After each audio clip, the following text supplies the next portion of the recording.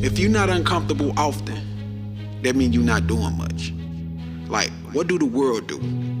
What do most people that want to change their lives do? They run away from the things they're afraid of.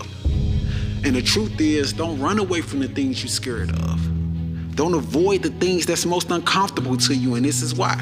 And I'm gonna say this part slow. Where your discomfort lives is where your greatest growth lies.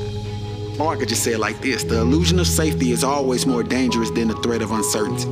So, if the ideal is to start that new business or to apply for that new position, but you're scared to do it, that's where your potential lies. And this is something we all should know, because with better awareness, you'll make better choices. And with better choices, you'll produce better results. So, number one, don't let fear steal your opportunity for change.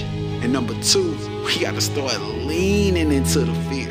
Because how do we build courage? You got to start doing the things you're most afraid of.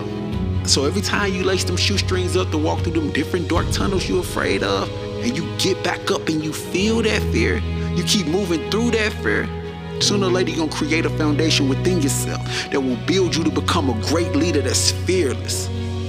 So the biggest takeaway from this today, to live that better part of your life that you're hoping to live, you have to prove to yourself you're willing to face that monster head on. And a lot of times after you face it, you find out it wasn't as scary as you thought.